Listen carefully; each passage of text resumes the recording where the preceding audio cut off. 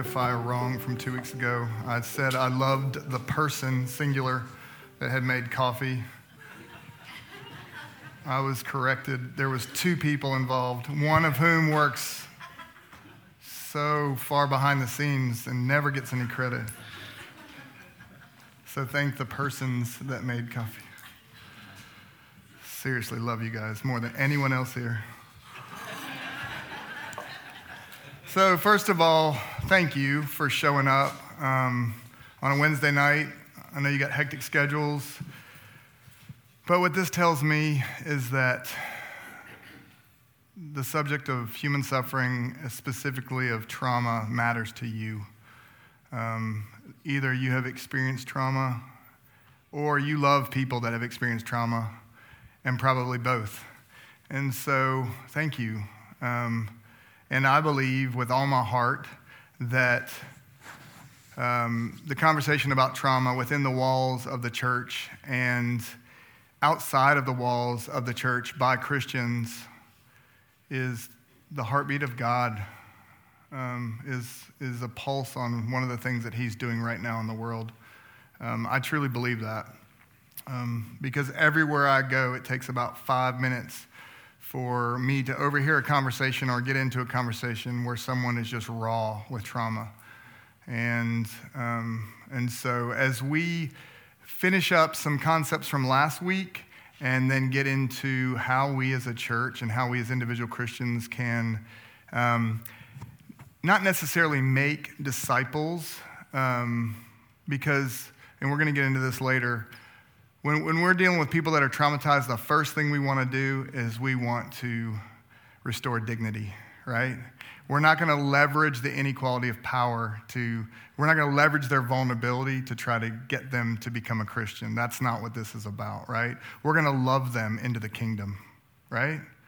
And one way that we can love them is to be trauma-informed so that when we are speaking to them and when we are walking alongside of them and when we're serving them, that we can maybe understand their behaviors a little bit better, maybe understand their vantage point, understand where they're coming through. But if we talk about trauma-informed discipling, and if I even use that phrase, what I'm not saying is that this is a means to another end. God wants to heal people. He wants to express his love to people. And yes, we want the body of Christ to grow. We want the family of Christ to grow. And we are hoping that everyone we ministered to in the realm of trauma will end up calling Christ Jesus Lord of their life. But we're not trying to leverage their pain. We're not trying to exploit their vulnerability. Cool, I needed to say that from the outset. Because this is a safe place. And I want you to know that it's a safe place. All right, so we're gonna clean up a little bit, finish up a little bit of last week because I got some feedback on a couple things. Guys, we're just scratching the most superficial surface of the monolith that is trauma, that is an understanding of how the brain works and how the brain can go offline because of trauma. So again, it is literally impossible to do justice to even most of the subjects that we've touched. So we're just basically learning vocabulary and learning some basic concepts so that we can dig deeper. One of the things that we want to do, and Matt mentioned it, is we want to get your email address on that form for 2 reasons. We want to send out a survey, and we want to see what resonated with you. We want to see what parts of these sessions resonated the most loudly to you, and also we want to gauge what types of further trauma-informed sessions, whether that be large group or smaller group, would be appropriate for you or someone that you love. And we want to understand what topics that you would like to dig deeper into. And then the second part of that would be, as Matt said, just a box that you can check or not check to just say, if you ever do anything at Good Shepherd, again, that involves trauma, I'd like to know. It won't be part of the general email for Good Shepherd. It's just specifically for these trauma sessions. All right, so we're going to recap lightning speed. So the reason why we can have hope in in this conversation, the reason why we can have it in the church is because you were made in God's image. You were made for his glory. You were wonderfully and fearfully made. He made you with intention. Everything that happens inside of your body and inside of your mind is supposed to be a certain way, and it works perfectly when everything is perfect. And often things are not perfect, and that's why we're talking about trauma.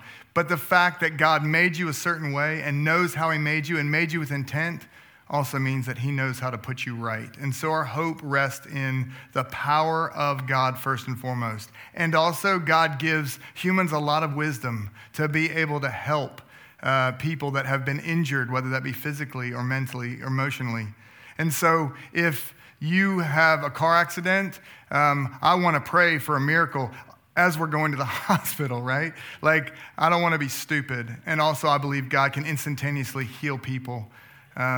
But we're wise, right? And there are just certain things that we're not going to deal with. This isn't trauma counseling.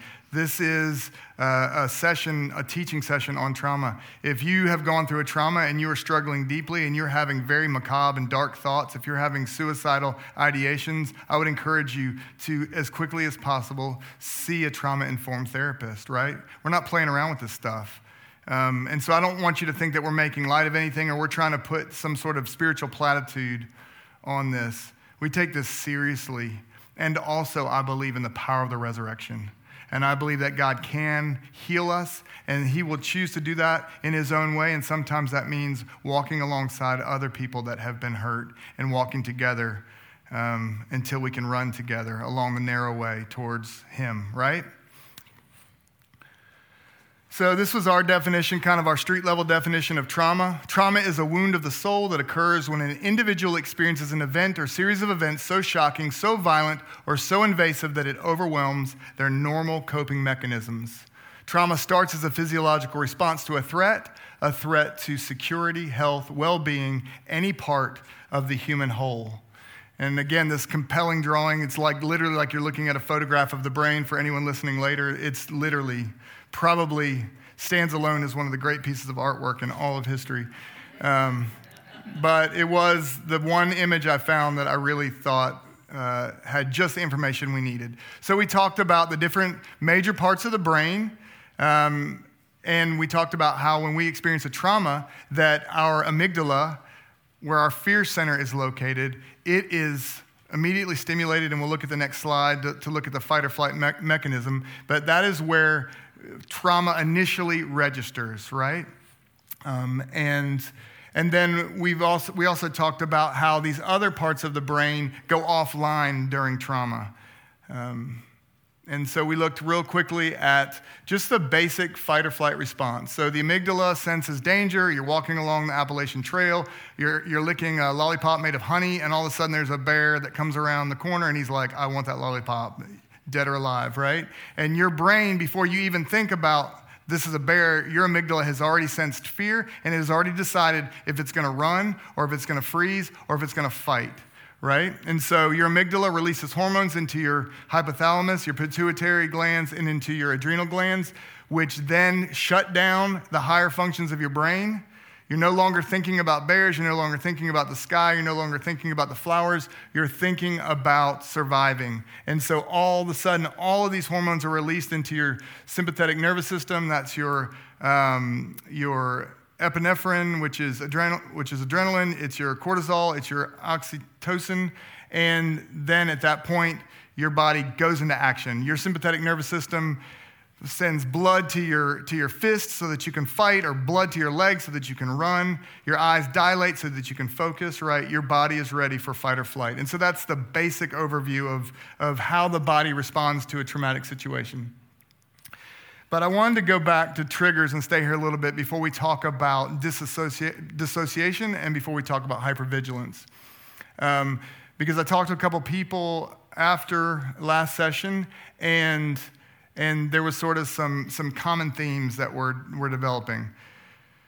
The reason, so as we look at not just traumatic triggers, but as we go into dissociation, and hypervigilance, what I want us to do is I want us to look inward and I want us to look outward, right? We're looking inward if we've experienced trauma and we're understanding what we went through. And we're looking outward because we want to begin to see other people and we want to begin to understand that these behavioral qualities that we see in them, though they might have started out as autonomic or that they may be something that people are choosing to do, they may have started out as autonomic, as instinctual responses to just surviving a trauma. And so we want to make sure that when we're dealing with people, that we're not automatically making surface value judgments, that we're making sure that we're discerning and maybe even as we get to know them, understanding that there's an underlying trauma that is causing some of this behavior. So traumatic triggers are physical memories, the reminder of a trauma or an unsafe event that occurs when a person experiences through the senses a reminder of a similar experience at the time of the original trauma. We said that neurons that fire together wire together. So when you experience a trauma, everything else that you're picking up, everything else that you're sensing on an unconscious level, your brain is processing at the same time, and it's very possible that those senses, those sensations, those smells, those sounds, those tastes can wire in your brain together with that trauma. And so that later on, when you experience a similar smell or a similar taste or a similar sound, that it produces the same sensation as the original trauma. Triggering creates the same bold and underlined mental and physical reaction as the original trauma in order to respond to the perceived danger. We talked about how the amygdala and the hippocampus both store memories, but your amygdala stores memories, trauma memories, and if they're unresolved, then those memories supersede all other memories because your brain is perceiving that you are in danger again, and it is going to do whatever it takes to help you survive. And so you are experiencing, possibly to the same degree of intensity, the original trauma when you were triggered by a memory. It is the same action as during the original trauma. The body prepares to respond to the danger, and in the brain, the same higher function areas become disconnected. That means when someone is triggered by something, even if you don't realize they're triggered, that means their prefrontal cortex can shut down. That means that their empathy and bonding skills can shut down. All of their creative urges, everything else in their brain can go offline. They're going into survival mode. And so if you see somebody that is experiencing a trigger and you're trying to give them a lot of direction, or you're trying to make them look at something logically, or you're trying to interact with them on an emotional level, they may not even be able to appreciate what you're doing. And so there's a lot of grace that's needed. The unconscious memories associated with your trauma, when re-experienced, cause the fear center of your brain to react as if you are in active danger. So that literally means someone can be sitting in a crowd like this, where nothing is going on and everybody is safe, and something can trigger them, and they can panic like they are in active danger. That is how powerful the amygdala response is to fear, and how a trigger can be as powerful as the original trauma. So we talked about these are some of the responses to a traumatic situation, the physical and emotional troubles. These are some of the exact same responses if you've had a traumatic trigger. So people will continually get locked into a cycle of having these physical and emotional troubles if they have unresolved trauma and if they continue to experience triggers, right? So imagine trying to live this way. Right? Imagine having, every so often, cyclically, having a trigger that puts you back into the same cycle, right? There needs to be a lot of grace when we're dealing with other people who have experienced traumas. And there needs to be a lot of grace when you are dealing with yourself if you've experienced traumas. A lot of grace, okay? These are autonomic responses. So trauma then, because of triggers, becomes not an event, but a series of events, sometimes one protracted event. As I talked to a couple people last week, they said that they could deal with the shock of the traumatic event that they experienced in the past, but it's the traumatic triggers that keep bringing it up, and no longer is it a past thing, but it's a current thing, it's a daily thing, and because of that, it feels like it's a future thing. And so we talked about how neurons that fire together wire together. And so one of the things that neuroscientists and therapists are working on is ways to rewire the brain, right? And so there are some practical things that you can do. You can create new rhythms. You can create new sensations that align with certain responses. But the more severe your trigger is and the more severe your trauma, it may need more than just some of those more practical solutions. And so two of the main things that are being done right now is EMDR, it's eye movement desensitization and reprocessing, and brain spotting. They're similar in a way because both of them involve the eyes. With EMDR, it involves the eyes moving in response to certain stimulus, and then with brain spotting, the eyes are fixed. But in each case, they are stimulating the brain in accordance with your traumatic memories, and then they are teaching your brain to rewire itself. Statistically, both have a high success rate. EMDR seems to be the one that more people know about, and it's maybe cheaper. That doesn't necessarily mean it's better, and I'm not saying you should do these things, but I am saying that if you are someone that is struggling deeply with constant triggers, especially if you've had a PTSD diagnosis, that these might be something to look into. One of the practical things that you can do is to write about it. Write it down, journal it, talk to somebody that's safe, get it out, right? Tell the story over and again so that you take power back over it, so that you get agency in it. Don't let it fester inside, but also don't force it out. Let it come out naturally, organically, and again, find a safe place that you can talk about it. If you have the resources to find a trauma-informed therapist, then I would encourage that too, because that's somebody who's going to really understand what it is that you're going through and look for aberrant signs. And then from a spiritual standpoint, when you have aberrant thoughts, when you have intrusive thoughts, in whatever capacity that you can, take captive that thought. Take captive every thought that would exalt itself against the knowledge of Christ, and renew your mind with the water of the washing of the word. And I encourage you to do that no matter what else you're doing, because I know that in the long run, that type of spiritual discipline is going to have lasting effect. Amen? So let's talk a little bit about dissociation. I hope you can read that. I know it's a little small. Thank you, Adam, for taking even smaller print and making it as big as you possibly could. So dissociation is a disconnection between a person's thoughts, memories, feelings, and actions, or sense of who he or she is. Dissociation is one way the mind copes with a traumatic event. It can last for hours or days or much longer, and even months. If it happens over a course of a long time, then it could be classified as a disorder. So you might have experienced a traumatic event. Let me just say it this way. I talked to a woman this weekend who had experienced a traumatic event as a younger woman, and many years had lived as if it didn't happen. She had dissociated from it.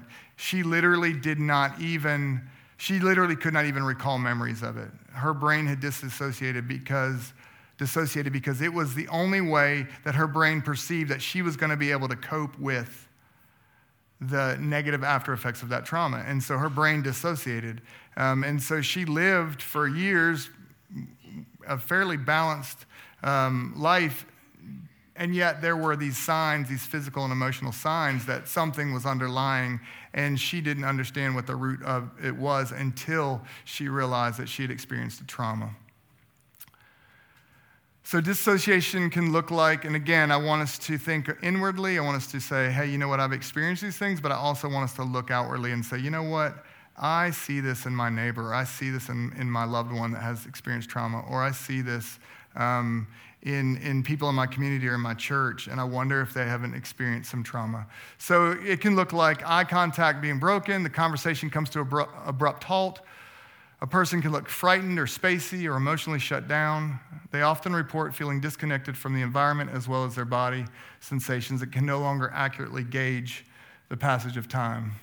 It can look like escapism, wishful thinking, daydreaming. It doesn't have to look like this, but it can look like this. burying one's emotions, self-isolation, lowering voice when speaking, leaving gatherings early, and canceling plans last minute, okay? So there's two things I want to say. Well, first, I already said it. It doesn't have to look like this. Those things may just be you are just literally like the poster child for being an introvert, right? Like that's okay also. But dissociation can be something that is autonomic and instinctual, and then it can become learned behavior, right? If your body processes that living in an escapist world is what is helping you cope the most, then you will begin to do those things by virtue of habit.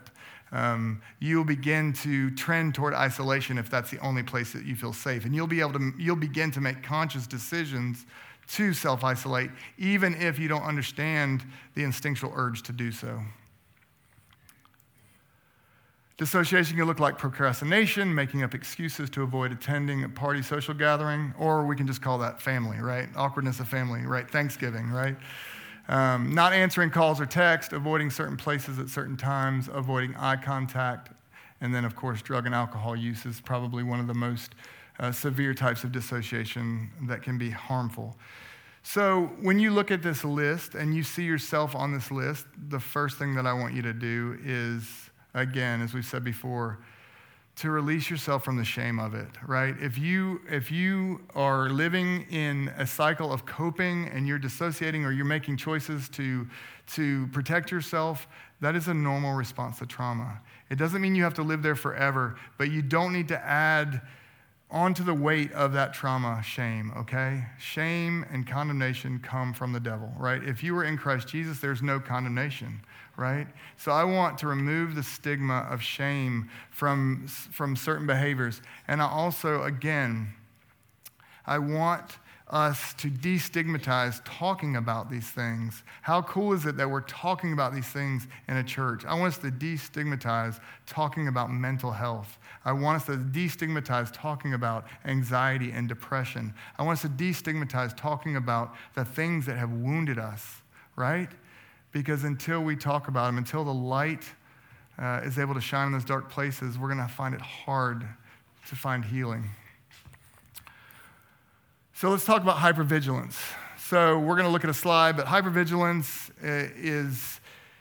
it can be in degrees, but if you think about it as being stuck in a state of fight or flight, that is probably the easiest way to picture hypervigilance. It refers to the experience of being in a state of high alert, constantly tense and on guard, and always on the lookout for hidden dangers, both real and presumed. It's stressful and exhausting to maintain. When you think about yourself, that's exhausting to maintain. When you think about people that you love that are hypervigilant, think about how exhausting it is for them to maintain that state of high alert and extend grace. This state of increased awareness, anxiety, and sensitivity to the environment around you often manifests itself as a need to always scan your surroundings for potential threats. With the brain's resources on constant alert, the results can be inappropriate or even aggressive reactions in everyday situations. When your brain processes are in constant alert, then again, your other brain processes go offline. If your body is constantly looking for threats and you're constantly in a state of survival, then everything else that makes life wonderful and good and artistic and beautiful will go offline. Again, your ability to bond and to have empathy may be severely arrested. Your ability to create, your ability to interact normally, your ability to think logically may be severely arrested by being stuck in a hypervigilant state. And so again, if we just kind of look at a normal range of behavior, you have the original arousal activation from a perceived threat, you have the traumatic event, and then at some point you settle back down to your baseline. But if you're stuck in fight or flight, then you stay in that heightened state of awareness where it's always as if the trauma event is actually occurring in real time, constantly. This can make people ignore their family and friends around them because literally they're focused on threats. Often they will overreact to loud sounds and bangs, unexpected noises, smells, etc. They can get really agitated and irritated. especially when in crowded or noisy area and there's too much to analyze. So maybe you're talking to a friend and you realize there's just kind of some elevated background noise and there's some other stuff going on, and you just kind of notice that they're starting to feel more and more at ease. It would be very appropriate for you to say, hey, things are getting loud and chaotic in here. Let's just take a walk. Let's just go somewhere quiet, right? Give them a gentle out. Let them, without having to say to you that they need a place where they're not overstimulated, give them a place where they're not overstimulated, right? It's as simple as that. Hypervigilance can make safe situations and people feel threatening. Safe situations feel threatening. Remember, trauma is not only about actual threat, but it's also perceived threat. And even familiar surroundings and people can be an issue, as hypervigilance can make people acutely aware of subtle details normally ignored. Body language, a person's voice, a tone, their mood, their expressions, all things which are continually assessed. So maybe you have a friend, or maybe you're the person that whenever somebody is doesn't greet you with a smile, but usually they do, you're immediately thrown into emotional turmoil, and you're like, hey, is everything okay? Are you all right? You want to make sure that everything is okay because you're constantly assessing for threat. If they're not okay, then maybe something behind them is not okay. Maybe there's a threat that they're experiencing, and I need to worry about that threat too, right? You're constantly looking for things that aren't necessarily there.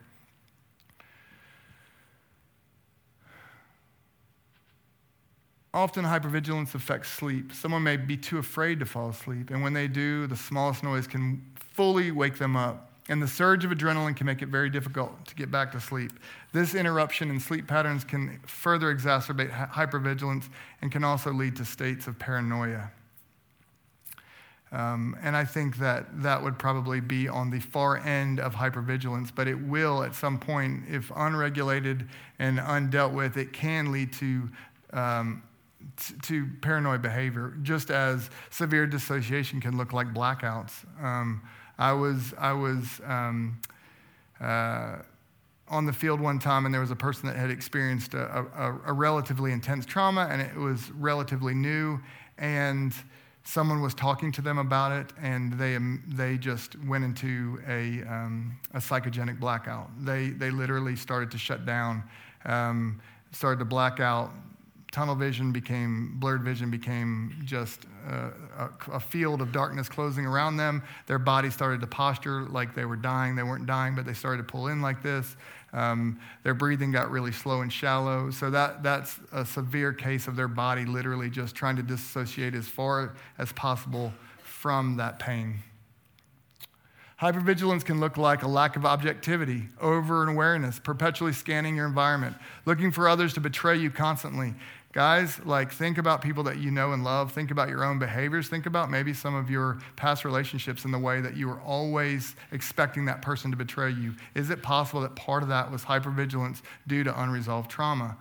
Release yourself from the shame of that, okay? Not being aware of what is obvious to others, appearing jumpy, jittery, and unable to sit still. A reluctance to try new things or meet new people. Again, let us extend grace to people and let us look at them with a trauma-informed lens, and let us be careful that when we see these behavioral patterns that we don't automatically assume the worst about someone, or maybe we automatically assume that they're just choosing to be this way. Let's be sensitive to the fact that it could be an underlying unresolved trauma that is causing these behavioral manifestations. Hypervigilance can look like an inability to have conversations because you're distracted and unable to focus, a creation of obsessive patterns or obsessive avoidance of perceived threats, constantly concerned about others. That seems kind of counterintuitive, but like I said before, someone that is always trying to make sure everyone's okay, they're just trying to make sure that there's no danger that they haven't seen. Adrenaline-induced physiological symptoms, we talked about that before. If you're in a state of hypervigilance, you are perceiving an active threat, and so your pupils are going to be dilated, your pulse is going to be elevated, blood is going to be flowing to your extremities, and you are going to be dumping hormones into your system, and it can cause you to have jitters, it can cause you to have stomach issues.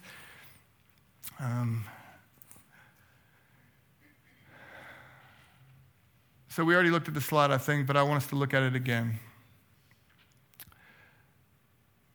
These are the major short-term and long-term impacts of trauma. I want us to remember that when we walk out in public, when the teller at the bank or the kid behind the counter at Taco Bell or the person that cuts you off in traffic is being overly aggressive, irrationally so, that we're reacting to them with love and patience and kindness and gentleness and grace, because they literally may be manifesting unresolved trauma. Long term, when we look at people with depression and anxiety, we can often treat it as if it is something that they just need to choose to get out of. If you'll just make a couple life choices, if you'll just eat better, if you'll just exercise more, then your depression will start to clear up. That may give them an artificial high for a little bit, but if their depression or their anxiety is rooted in unresolved trauma, then you're just treating a symptom. We want to make sure that we are dealing with the underlying things. When we disciple someone along spiritual matters, we don't just treat the superficial things. Discipleship is getting down to the nitty-gritty, right? It is getting deep about our motives. The Word of God says that Scripture is a sword that goes even to the thoughts and intents, right? God cares as much about the motives as he does the actions, and probably more so, right? And so we want to get down to the nitty-gritty. Anybody like Nacho Libre? Does anybody love Nacho Libre? The nitty-gritty. I love it. So I want us to, again, as we see people in our lives, as we see ourselves in the mirror, as we see ourselves behaving irrationally at times, as we see behaviors that seem aberrant, seem out of character for us or someone that we love, I want us to extend grace. And I want us to remember that there could be something else going on below the surface that we know nothing about. And we should be very, very patient and very wise and very prayerful and very discerning. Anybody know what that is? Ew.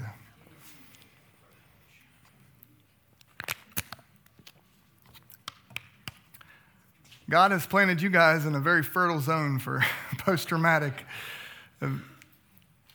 people that have been traumatized by events. And it's probably only a matter of time before we have another ugly storm. But the point is that your neighbors, many of your neighbors, maybe some of the people that sit in these pews on Sundays, they're still dealing with the after effects of Hurricane Katrina, right? Like, it's something that we all experienced, and so on a visceral level, we can connect with them. And we know that maybe even some of you experienced short-term behavioral changes, or maybe you saw it in your children. Maybe there was regressive behavior in some of your children, and it was just the way that they were coping with the acute stress of a catastrophe of that nature. In the aftermath of Hurricane Katrina, PTSD rates in New Orleans and in the greater New Orleans area were over 17%. That means for 6 to 9 months after the event, people were still experiencing post-traumatic symptoms at the same level as the initial effect. And at that point, it would be classified as a disorder. Suicide rates were 5 times higher in that same area. There's already limited mental health resources, but in the aftermath of something so catastrophic like Katrina, so many things went offline. People weren't able to get their medications, right? We talked about pre-existing conditions. People that were taking something for their mental health, now were trying to go out of major trauma without the medication that was helping them get through the day. So we need to walk carefully, and we need to walk graciously, and we need to walk with compassion and empathy. I love this quote. I wish I had written this quote. If I ever go to another planet and I know that they're never going to talk to this planet, I'm going to claim that this quote is mine. But no, but seriously, I love this quote. And I think that this really is a filter that we can see trauma-informed relationships through. Trauma decontextualized in a person over time can look like personality. Trauma decontextualized in a family over time can look like family traits. It can look like Thanksgiving. Trauma decontextualized in a people over time can look like a culture. Wow. All right, so we are going to speed through this last bit. We're going to go a little long tonight because we want to wrap up everything good, and Matt said to make sure that we did that. So again, when we talk about trauma-informed disciple makers, what we're talking about in general when we're talking about making disciples is first making friends. being a good neighbor, coming alongside people that are struggling, right? The first thing that Jesus did was what? The very first thing he did. First thing he did on earth. Well, the first thing he did in the New Testament, with the exception of the first part of the Gospel of John. But the first thing that Jesus did in the other Gospels, he was born, a baby. Incarnationally, God became flesh. The first thing that you got to do is show up. Jesus showed up. The first thing that you got to do for people in your life that you love that are experiencing trauma or the effects of unresolved trauma is show up. Don't show up with an agenda except for to love. For God so loved the world that he gave Jesus so that he could make disciples of all men. That's not exactly what it says, right? For God so loved the world that he gave his only son, that whosoever believes in him will have everlasting life. We want people to have everlasting life, right? But we want it to start now. We want it to start to experience vitality and life now, right? And so we don't want to go in with an agenda of checking a box of trying to make a disciple here. You're trying to love them. And you're expressing the love of God, and it's his kindness and it's his gentleness that'll bring them to repentance. And the best way for people to experience the invisible God's kindness and gentleness is through visible people. Everybody here visible? Okay, just checking. All right. The church is uniquely qualified and supernaturally empowered like no other institution on earth to meet the needs of the traumatized, to bring healing. Why is that? Because we're being daily made into the image of Christ, and he's the best person that ever existed, right? And he knows exactly what everybody's gone through. And also, we are empowered by the same Spirit that raised Christ from the dead, the same Spirit that freed demoniacs and that healed the invalids and that raised the dead. We have that Spirit in us as the church. And so we are uniquely qualified like no other institution on earth. No other institution on earth has the Holy Spirit in them but the church. The trauma-informed Christian who is acquainted with suffering themselves pulls discerningly from those experiences, and their speech is tempered with the memory of that pain. Y'all, if we're not real about our own suffering, when you suffer and when you're real about your suffering, that gives you currency in other people's lives. That gives you permission to speak about these things in other people's lives. And that's so important. It's so, so important that our speech is tempered with the kind of compassion and empathy that comes from understanding what trauma does to people, maybe did to us or did to someone that we love or is still actively doing to someone we love. We want to be tempered by that Holy Ghost informed, Holy Ghost inspired compassion. The trauma-informed Christian, the trauma-informed church has the Spirit of Christ in them, the Spirit of the man of sorrows.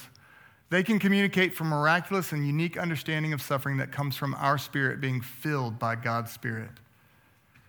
The Holy Spirit will lead us into all truth. He will give us wisdom in situations that we have no business speaking into, but yet somehow, miraculously, the gift of a word of wisdom or the word of knowledge comes forth, and we're able to speak in a way that connects with them on a level that they didn't even know they needed, because the same Spirit that moved Christ with compassion when he saw the brokenness of the world is in you.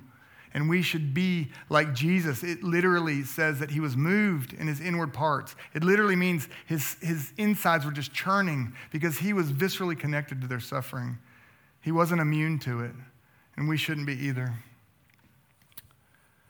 For we do not have a high priest who is unable to sympathize with our weaknesses, but one who in every respect has been tempted as we are, yet was without sin. Last week at the end, Bethany closed with this, and I told Matt later that I was like sitting there going, I really want to say the scripture. And then she did. And as I was listening to her, the Holy Spirit reminded me that we are a royal priesthood. So we follow Christ in his example as our high priest. We follow him as his royal priesthood, doing the same work that he did in the realm of human weakness. Whew, this is about to get personal for a minute. So when caregivers, authority figures, and spiritual leaders are the perpetuators of trauma, trust for institutions can be seriously undermined. So you might get a little resistance if you say to one of your friends, hey, you should come to my church. We talk about trauma a lot. They're going to be like, I'm not going to church, right? Don't say that. Don't say that exact phrase like that. But my point is probably half of the people that I care about most of my life have been seriously traumatized by church, have been seriously spiritually abused by church. Maybe they just flock to me because of the way I look, but I'm telling you guys, you all know people in your life that have been chewed up and spit out by institutional religion. They have been wounded, and they don't want to step back a foot into the church building. My hair is always fighting this thing. So that doesn't just mean spiritual institutions. That can be police institutions. It can be the court system. There is a checkered history with our country. If you were not of a certain color at certain times in our history where the institutions did not work for you, they were not built to protect you. They were built to protect someone whose skin was a lot paler than you. So when you talk about the church, ordaining these institutions, and when you allow your political platform, or when you allow your political agenda to be joined with your gospel presentation, then you're going to find that you betray trust with people who don't find those institutions are trustworthy. We need to be careful that we are not mixing the gospel with anything else that has baggage, right? Because the church has enough baggage of her own. She's been complicit in a lot of things over the years. I remember as a kid reading the biography of Harriet Tubman and other abolitionists, and I loved them deeply, and those were my heroes. And I remember not being able to comprehend how people that would get behind a pulpit on Sunday mornings would be underneath a white hood on Saturday nights. And yet, we bear the scars of that in Mississippi. I've walked around northern Mississippi, and I've seen the signs, and I've seen the commemorative plaques where, we're in the 60s, where people were murdered because they were speaking out against racism, right? So we've got to be careful that when we're talking about the church, when we're talking about the institution of the church, that we understand it has a lot of baggage. And we're honest about that, right? And also we're simultaneously creating a safe place. And we're trying to be a church that distances themselves from any type of behavior that would even resemble that kind of evil. When we use words like Father God, family of Christ, even words such as home, they can feel unsafe for the traumatized, and they can be triggering. If your trauma has come at the hands of your mother or your father, or if it happened in your home, those words may never be safe, or may have never been safe for you. And so when we start to use those terms that are so common to the scriptures and so important, they also can put up a block between us and the person we're trying to minister to. So we need to be cognizant of that. We need to understand, to be discerning. And also, ultimately, we want them, if they've had a horrible father or a father that traumatized them, we also want them to experience the fatherhood of God. That's the ultimate trajectory, right? But the way that it gets there will look different for each one of them, and we need to just walk gently with them. Fear. So we said that most trauma involves a feeling of helplessness and fear. Helplessness is a feeling of having no power, no agency, and no voice. And we said that's why children are especially vulnerable to situations being traumatic. Fear preys upon the helpless, and long-term control through fear is deeply traumatizing. I talked to a young woman a couple weeks ago, and it was just kind of one of those aha moments for me that just made me stop in my tracks. And just for time's sake, I'll shorten it down. But she said, I lived as an addict for a while. And I said, no, I didn't know that. And she said, no, God really delivered me out of that. And I said, was there, and this is someone I know, so it was an appropriate conversation. She instigated it. And I said, do you know why? Do you know why you started using? And she says, oh yeah, I know why. And she said, my childhood was deeply traumatizing. And I said, I was just, again, very careful because I wasn't trying to ask probative or invasive questions, so I just kind of left it hang out there. And she said, I grew up in a family who every single day told me that if I sinned, I was going to hell, And they constantly talked about the anger and the wrath of God. And my entire concept of God was that he was literally waiting for me to screw up so that he could punish me. And I lived in such a state of fear that it began to permeate everything in my life. I was afraid of everything. And so at the point where I could get out from underneath that thumb, she just began to self-medicate. She just began to take the edge off of that intolerable fear that she was experiencing. There's a way that we communicate the gospel, not just with the traumatized, but with everybody. It's God's kindness that draws them to repentance, right? It's the love of God that compelled him to give his son. There are appropriate times to have conversations about sin and about hell. There are appropriate times to have conversations about the wrath of God, but that is not where we start. Not and literally unless somebody's in their last breath, unless the Holy Spirit is saying, say this, and you're seeing it in neon letters and you're just reading it, it's not where we start, right? I always joke, if I'm introducing someone to my wife, the first thing I don't say is, hey, it's my wife Hannah, and she's got a temper, so don't ever make her mad, right? I would never say, and that's not true. Well, it's a little true now. It's not true. But I would never say the worst thing about the person that I'm supposed to love, right? I wouldn't say the worst thing about them. So then why would I walk up to somebody, a stranger on the street, and say, if you died today, do you know where you would go?